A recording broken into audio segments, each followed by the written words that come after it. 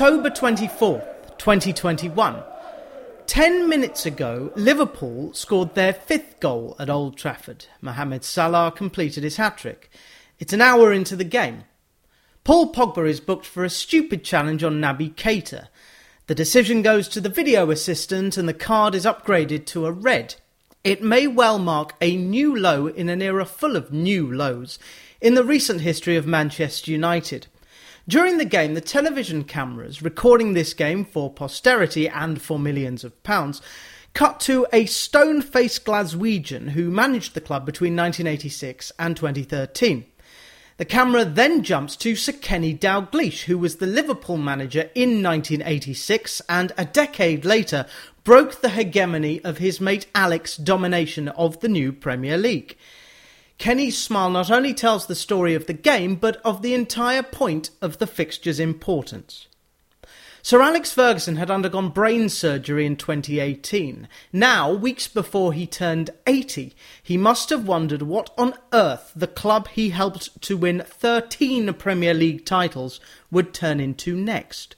Perhaps only Brian Clough has had more words written about him when it comes to managers in the English game than Alex Ferguson. Even then, it's a close-run thing. Both Clough and Ferguson won the European Cup. They were both from industrial backgrounds and both played as centre-forwards. Both are associated in the main with one club, where they created several dynasties and headlines.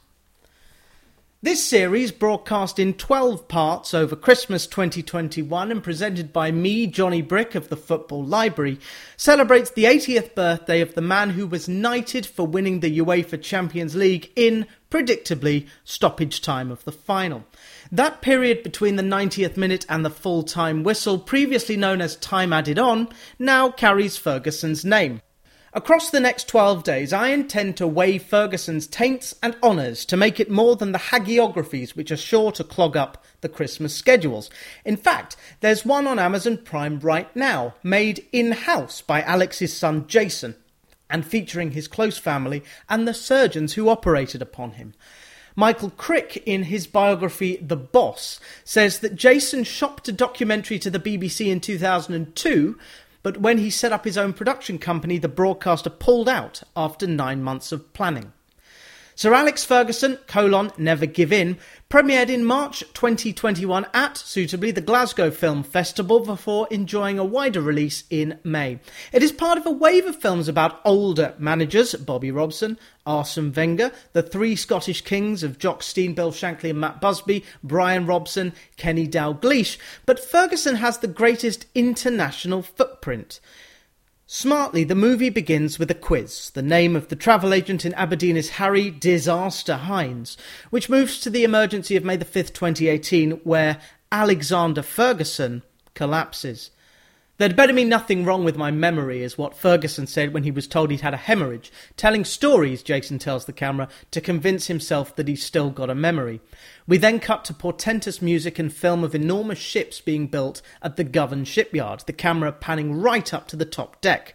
That history gets ingrained into you. In his second memoir, Ferguson brings up a meeting with someone who remembers him collecting money for striking dockers.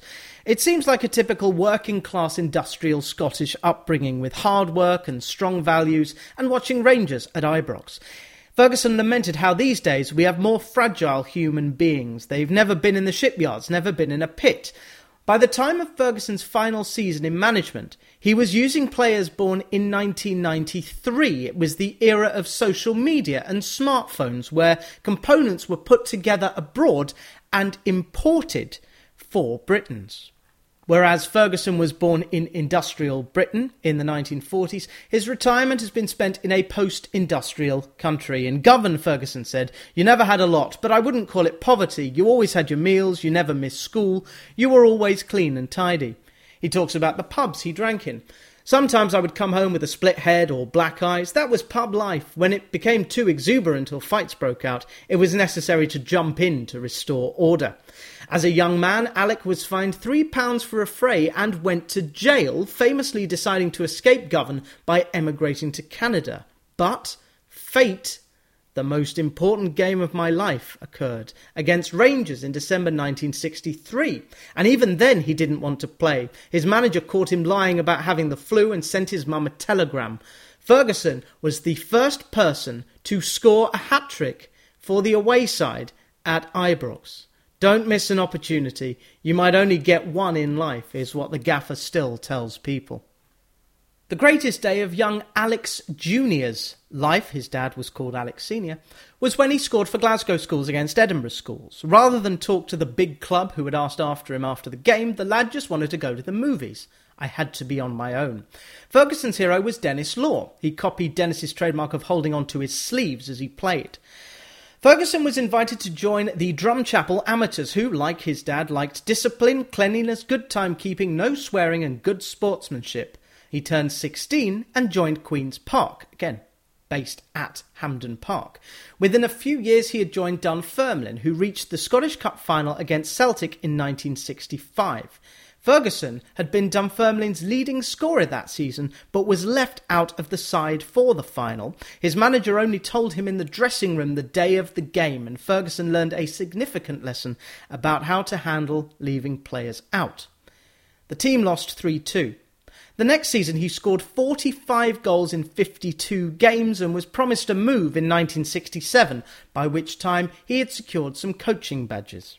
Kenny Dalglish, like his pal Alec, now a knight, Sir Kenny, dedicates a small chapter in his memoir to Ferguson, who often gave young Kenneth a lift into Glasgow.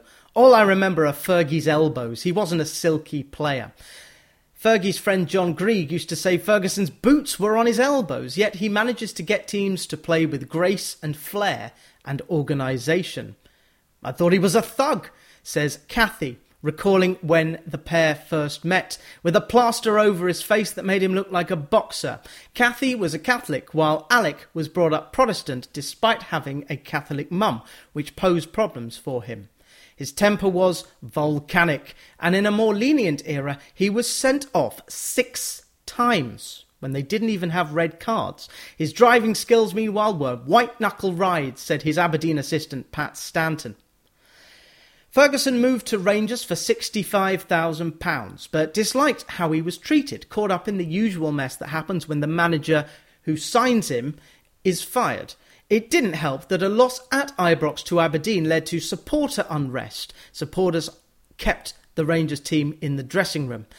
Paddy Barclay, in his biography of Ferguson called Football Bloody Hell, called the atmosphere diseased, although Ferguson did manage almost a goal every other game. Michael Crick's book The Boss also weighs pros and cons to explain, as the subtitle of the book says, the many sides of Alex Ferguson. At Rangers, he says, the hierarchical, highly disciplined and conservative club was hardly likely to accommodate a small C conservative, was hardly likely to accommodate an opinionated trade unionist who had a habit of complaining about the slightest grievance.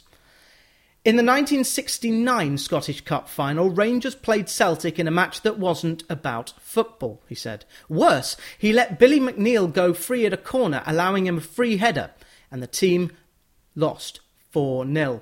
Ferguson never played for Rangers again, instead bombed out to the reserve. A move to Nottingham Forest, not yet managed by Clough, broke down, and so he moved across the city to Falkirk, whom he also represented on the TV show Quizball. It is quite something to see footage of Ferguson, as we see in the recent documentary, scoring goals, usually from inside the box. He is not chewing gum in the dugout or pointing at his watch or at a pitch. If anything, writes Michael Crick, Ferguson was more belligerent as a Falkirk player. He helped his new team to promotion at the first attempt. He was not club captain, which Crick found odd, but using his union background, he was the chairman of the Scottish PFA for 3 years. That was in his favour when Falkirk players defied the manager who took away some team expenses after a poor performance. After asking away from Falkirk, Ferguson headed to Ayr United, scoring a late winner against his old club and finishing his playing career in spring 1974 at the age of 32. Just like the library, just like the library, just like the library, just like the library. Shh.